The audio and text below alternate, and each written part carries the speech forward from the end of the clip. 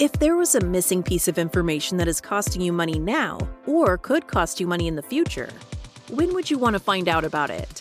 Ideally, you would want to learn about it right now. It's best to learn these critical facts before you make any financial decisions, because not knowing could have profound effects on your financial future. One of the best ways to make money is to avoid losing it in the first place. So we focus on all the missing facts to keep your money from falling through the cracks, and we engineer tax strategies to reduce burdens on your income. Welcome to the Roadmap to Retirement podcast with Ken New from Pinnacle Financial Wealth Management. As a fiduciary advisor, Ken focuses on creating individualized, holistic plans rather than cookie-cutter portfolios. Listen in as Ken and his guest experts explore key retirement and tax strategies that every pre-retiree should consider to reach their pinnacle. Now, onto the show. Your roadmap to retirement may focus on accumulation of assets, but there is more to that than just saving. You need planning. In previous episodes, your host, Ken New, discussed income planning, one of the 5 key fundamentals of his retirement planning process. This time around, he focuses on tax planning. I'm Patrice Sikora. There are several factors to consider when talking taxes, but before we actually get to them, Ken, what about your critical conversation today, the one that will kick us off for our podcast? Yeah, so it's not what you make, it's what you keep that's important. I like that. And I liken that to climbing a mountain, like climbing Mount Everest, 29,060 feet to get to the top. That's like what you're making. That's the retirement plan. You're growing those retirement assets and chugging up the mountain. You've got to the top, and now you need to get down. And that's the what you keep part. How do you take those distributions? That's a different strategy than just the whole idea of growing assets. So it's really not the gross income that's important. It's the net income. That's what's available to spend on lifestyle. Now, there's no simple rule for spending your assets, but there are a couple of rules of thumb that are talked about often. One rule of thumb is to only spend the interest that you're making off of your portfolio. And another popular strategy is to withdraw 4% of the retirement balance and then adjust for inflation annually. Well, that one kind of went by the wayside last year, didn't it? Yeah, it's different times, and that'll always change. And that's why I say, rather than relying on any one rule, each client has goals and income needs. That's pretty universal. And it may include stable cash flow through retirement, and for many, leaving money to heirs. But that strategy is a personal strategy. It's personalized for them. All right. Now, when you're talking strategies and however you're going to deal with your income and your assets, there are challenges that I know you're going to talk about, and the big one today, and I think everybody can identify, taxes. Absolutely. Yeah. The biggest cost for growing assets and taking income are the cost of taxes. This can't be minimized. This is a major factor for most everyone. Many retirees and pre-retirees have done a great job of saving for retirement. They're all set, and they find that taxes will be the biggest factor that separates them from their retirement dreams. I can believe it, but go on, explain how. How so? Well, I think the first thing that we really emphasize when talking to someone about finance in general and specifically about taxes is the way we think about money, the way we think about taxes. And when you change the way you see things, then the things you see change. And I know that sounds like it's almost the glass is half full, the glass is half empty, but there's a real focus to that. Albert Einstein said the hardest thing in the world to understand is the income tax. Okay, I'm with him. Yep. The writers of the tax rule, Congress, the IRS, they've created a confusing set of terms that in tax talk, we have completely different meanings than in the common usages. And so very often I'll begin by talking about what the difference between different terminologies and different strategies. And one that we always begin with is the idea of the adjusted gross income, or AGI, versus taxable income. So AGI is before deductions. So it's important to know because many provisions in the tax code are based on AGI, not taxable income. The income that you're actually taxed on. So here's the thing. If we're focused on my taxable income, then, and the AGI is the actual factor, then we would want to know that going into our tax strategy. So the best planning moves typically are strategies that lower AGI and therefore lower taxes. I'll give you an example. And we've talked about this, in the past, and I want to talk about it again. A simple example here is the qualified charitable distribution, QCD. Now, these are charitable distributions that get transferred directly from the IRA to the charity. That reduces your AGI. Therefore, it creates a tax advantage. Some of the rules, real quick, and I'll give you this example. Rule number 1, 70.5. So age-based. Eligible funds, an IRA, it can't be taken out of an employer fund. All the way up to $100,000 annual limit. So big money here. They satisfy your required minimum distribution, and then it's required that you have a direct transfer from the IRA to the qualified charity. Now, I'm going to walk through an example just to give some teeth to this. The typical example is someone who would give to the church. And again, it's not only the church, but it's any qualified charity. And it could be multiple. It doesn't have to be any one. But the church is a great example because typically on Sunday, the basket comes around, there's a check that goes into the basket, and that's what our contributions are to the church. Now, that money comes from where?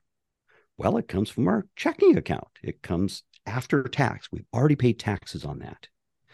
And so in the example of a $10,000 charitable donation that's given monthly or weekly throughout the year, that's after tax dollars, already spent taxes on it.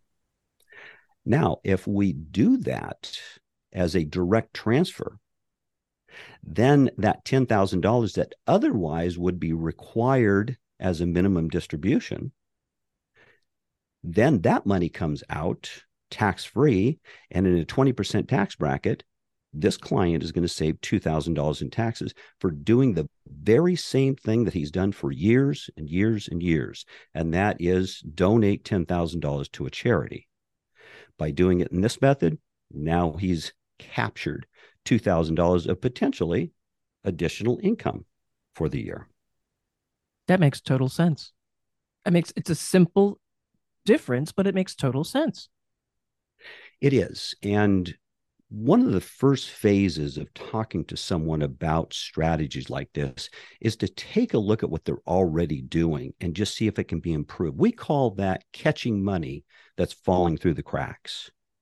That's the type of money that is we have to take no risk to make that happen. We just make a subtle change in what they're already doing and capture, in this case, $2,000. Could be more. Tell me some more, because I understand the AGI now and the taxable income, but this is an eye-opener on the qualified charitable distributions. Tell me more. Yeah. Wait, there's more to it. Absolutely. As if AGI wasn't confusing enough.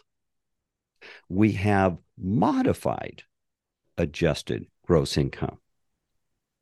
Now, where did that term come from? Again, only Congress and the IRS can come up with this stuff. Modified adjusted gross income is having to do with Medicare premiums for the higher incomes. It's called IRMAA, IRMAA, or Income-Related Monthly Adjustment Amount. This is a tax again, all right?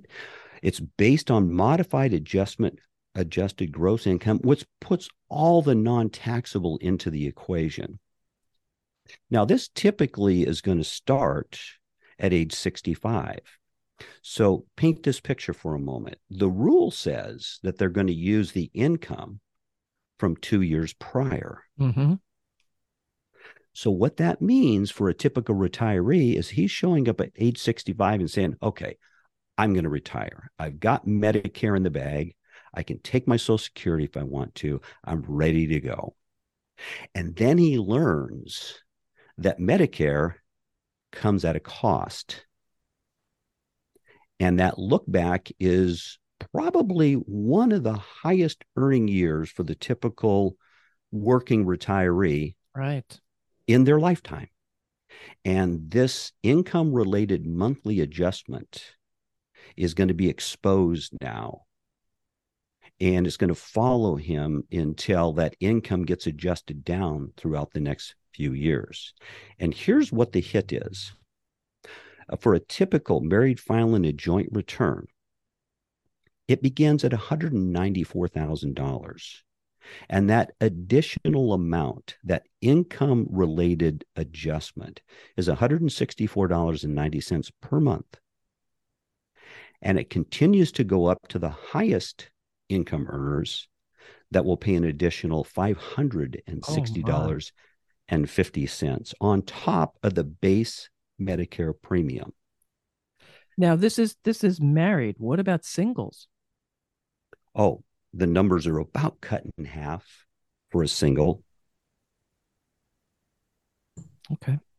Here's the thing, is that for this to show up and not be part of the planning model to kick off day one of a retirement strategy would be a big misstep, especially when we start to look at and talk about the costs of healthcare in retirement. This is the beginning conversation of the costs of healthcare in retirement. A fun fact there, that's not so much fun for most people, but the typical retiree, married filing joint return, okay, so for two, they will have average healthcare costs over the retirement life of $285,000, according to one of the recent studies. Now, that sounds, to be honest, a little low when you're talking your entire retirement life. That doesn't sound like there's long-term care factored in there. Very well. Yeah, that's long-term care is different than healthcare or traditional healthcare. Okay. And that's a whole nother conversation that we'll get into in another podcast for sure. All right. Well, that's just healthcare. So please continue. This is very eye-opening. Sure. Yeah. And so really following the whole tract of taxes.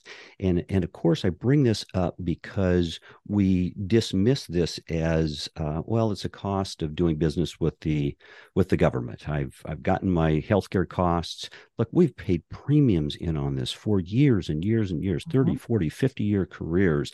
And all of a sudden we show up and we've got these additional add-on costs. These are just additional tax costs that add to the retirement burden and all relate back to it's not what you make, it's what you keep.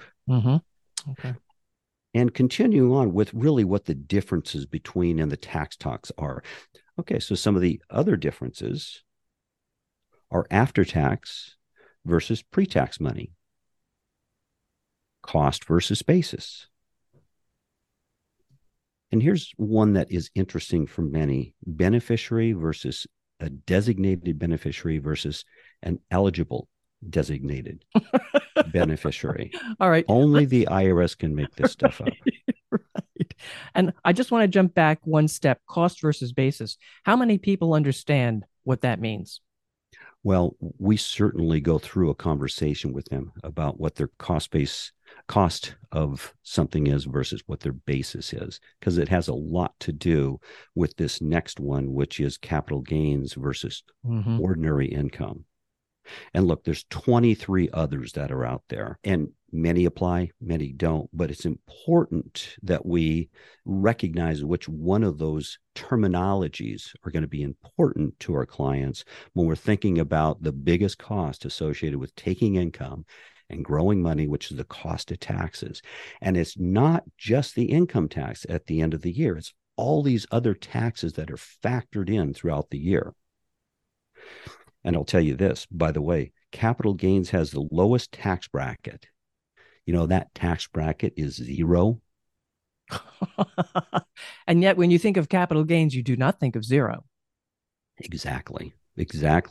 And so it's important to recognize that where there are opportunities, I think we talked about earlier, when you change the way you see things, the things you see change.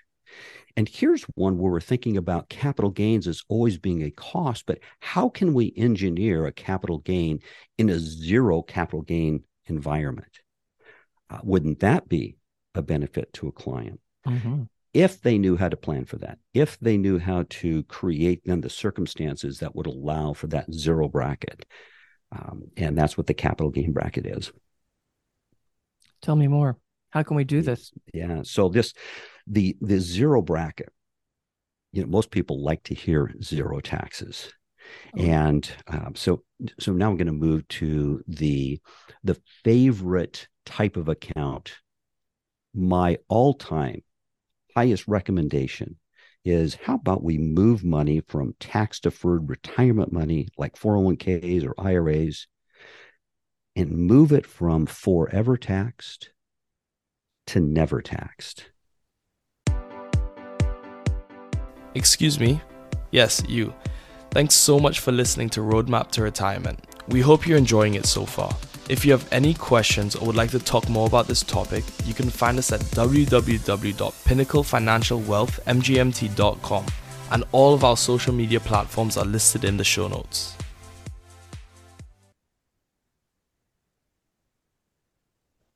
So what am I talking about here? Let me guess. The Roth IRA. The Roth IRA, my favorite kind of account. Why? Because it's tax-free. And it comes at a cost, though. For the typical retiree, we have placed enormous amounts of money in tax-deferred accounts. And those tax-deferred accounts continue to grow, and they're like the seed that was planted. Now they've harvested, and they're getting bigger and bigger. And of course, the tax burden is getting bigger and bigger. And that's the single thing that many times we're considering when we think about doing a Roth IRA conversion. All right, now, just as a quick background, Roth IRAs can be created 2 ways. We can either contribute to it, and we have to have earned income, in other words, after-tax income, that we contribute, and we can contribute $6,000 or $7,000 a year into that. So not real aggressive, but doable. The vast majority of people are going to be doing Roth IRA conversions. And important to note here, a Roth IRA conversion is actually a tax loophole that can be closed. And they've discussed that. Oh. So a Roth IRA conversion allows for an IRA. Sometimes it's called the backdoor Roth, by the way. So when you see some jargon out there in the financial news, they talk about the backdoor Roth. It's not limited to the amount. It could be hundreds of thousands of dollars per year. And here's my thesis on that is taxes are on sale right now. Right now is an excellent time to be thinking about doing Roth IRA conversions. Just from a pure tax perspective, they're on sale. Let me give you an example. If we go back to the year 2001 and take a look at where taxes were, so some 23 years ago, we'll say, a typical married filing a joint income, joint return, the first $45,200 was being taxed at 15%. Now, the math tells me that's $6,780 in taxes. And then we go from $45,200 up to $100,000. That in 2001 was being taxed at 28%. That tax, $15,343. So the total tax for that payer is $22,123. So again, on a $100,000 taxable income, that's 22.1%. So that was all the way back in 2001. Fast forward to the returns that are being filed this year in 2022. That same married has the first $20,550 of income being taxed at 10%, or $2,055. The next $83,550 taxed at 12%, or $7,559. And then the final portion from $83,550 up to $100,000 is taxed at 22%. That tax is $3,618. I add those three up and I get a total tax of $13,232. That turns out to 13.2%. There's a large disparity, almost 9% less tax paid. That's less tax paid, not modified adjusted gross income, not the AGI, not taxable income. It's 8.9, it's almost 9% actual less tax paid. Taxes are on sale right now. A great opportunity to look at moving money from forever taxed to never taxed. Explain the fact that when you do go for the Roth conversion, you actually are paying taxes, but it's upfront. Correct. Yeah. So let's walk through that for a moment. And before, and I think we're going to be able to get into some examples in later episodes about how to engineer this and actually lower the tax base of that IRA, right, such that we can actually convert really with a lower basis. And so we'll dedicate some time to that. But just to get into the basics here of the Roth IRA conversion, rule number one typically is I'm going to recommend that you pay the taxes from a source outside of your IRA, meaning we're hoping that you have money in the bank. You have some funds to pay the taxes, because you do have to pay those taxes in the year that you've done the conversion. Now, why would I say that you have to have money sitting on the sideline to pay the tax? The reason for that, of course, is that we want the most amount of money stuffed into that Roth IRA that we can get into it, because now we've got an engine that is growing tax-free. And we want the most amount of money in there. Got it. And then what do we do? Continue on with those kinds of conversions. That is, again, one of my favorite conversations around moving money from a tax-deferred scenario to tax-free.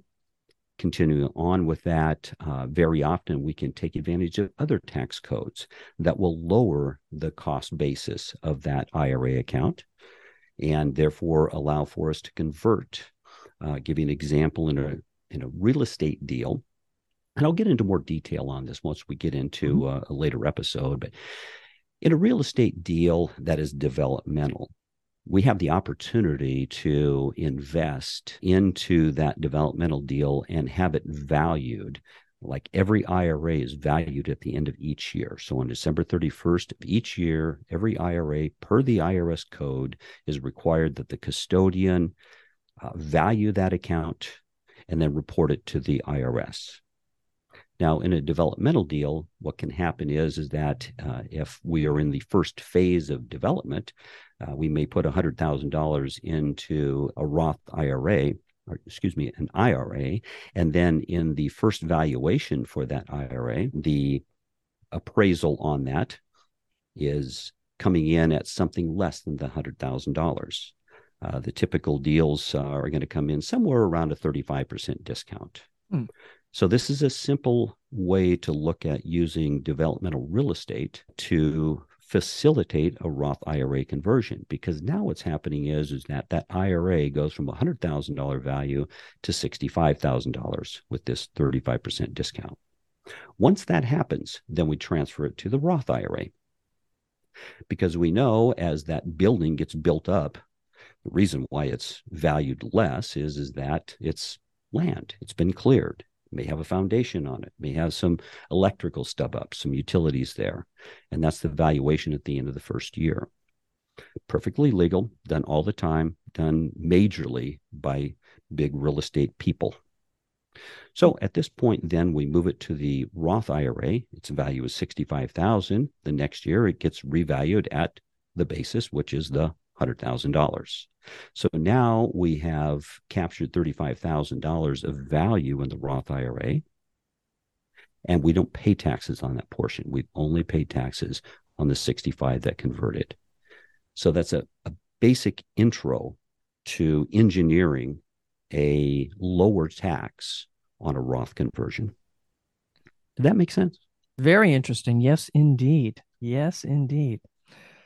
Now, I'm one word, along with tax, one other word, inflation. Yeah. You know, inflation is a tax. When you come down to it, yeah. It's a stealth tax, and it's very profound. Inflation is bad, but it's really worse than people think. And what I mean by that is that inflation permeates throughout everything that we are doing. It's the whole basis of our retirement income. And most planning is done considering a basic 3% inflation number. And I think that's a mistake. I think it's something that we talk about with our clients and come to a conclusion. And one of the examples that I use, I've used the Big Mac in years past, where I'll go back and say, what was the Big Mac back years ago and what is it today? The example they'll use now is the postage stamp. In the year 2000, I'm really focused on the last 20 plus years, because this is where all this stuff has really hit the fan. That where we're starting to realize all the volatility in the markets, all the money that's been printed, which is really the source of inflation, all that money supply being expanded. And so we go back to the year 2000, and a postage stamp was 30 cents. Forgot that. Boy, did I forget that. Yeah. And in 2023, it just went up. I think today's the day, but it went up to 63 cents. Right. That's an increase of 33 cents. Now, just doing the math on that, man, that is 4.78% on the postage stamp over that time. And I know that many people have brought me other examples of high inflation, whether it be eggs or other things that are worthy of talking about. But this is a cost that sometimes is misunderstood. I'll give you an example. I was doing on Friday of this week, I was doing a couple of examples on a client's financial plan, and we were looking at changing some numbers. So we changed the amount of tax to go up 2.5% over the retirement life. And it caused the income need to just a little over double. Ooh. Now, when we applied 2.5% inflation, it was 3 times more. Oh, my. So a 2.5% difference in the taxes was way superseded by a 2.5% difference in inflation. And that's noteworthy. Those are the kinds of conversations that you have really up front in financial planning, especially when we're taking a look at the risks associated with the financial plan completing itself. How long will we live based on the pot of gold that we have to live off of?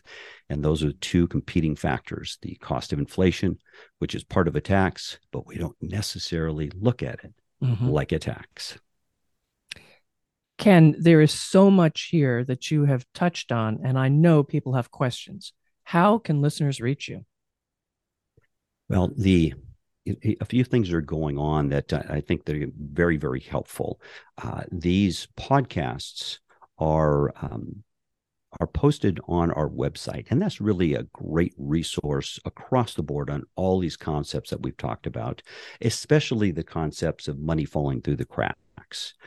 So our website is a great area to go back to take a look and find information. And for the one-on-one conversation, a quick phone call, go over, get a deeper dive into this, give a call to our office and talk with Jenny Giroux. That number is 321-454-3623. And of course, all you listeners, follow this podcast. Make sure you don't miss any episodes of Roadmap to Retirement. Be sure to share with friends and colleagues too. I do think they may have some questions for Ken as well. Thanks for being with us. Thank you for listening to the Roadmap to Retirement podcast. Click the follow button to be notified when new episodes become available. Visit our website at www.pinnaclefinancialwealthmgmt.com or give us a call at 321-454-3623. Securities offered through Center Street Securities, Inc., CSS, a registered broker-dealer and member of FINRA and SIPC. Investment advisory services offered through Center Street Securities Advisors, CSA, a SEC-registered investment advisor. Pinnacle Financial Wealth Management, CSS, and CSA are independent entities. Discussions are meant to be general in nature and may not be suitable for all investors. Please consult a tax professional regarding any tax implications.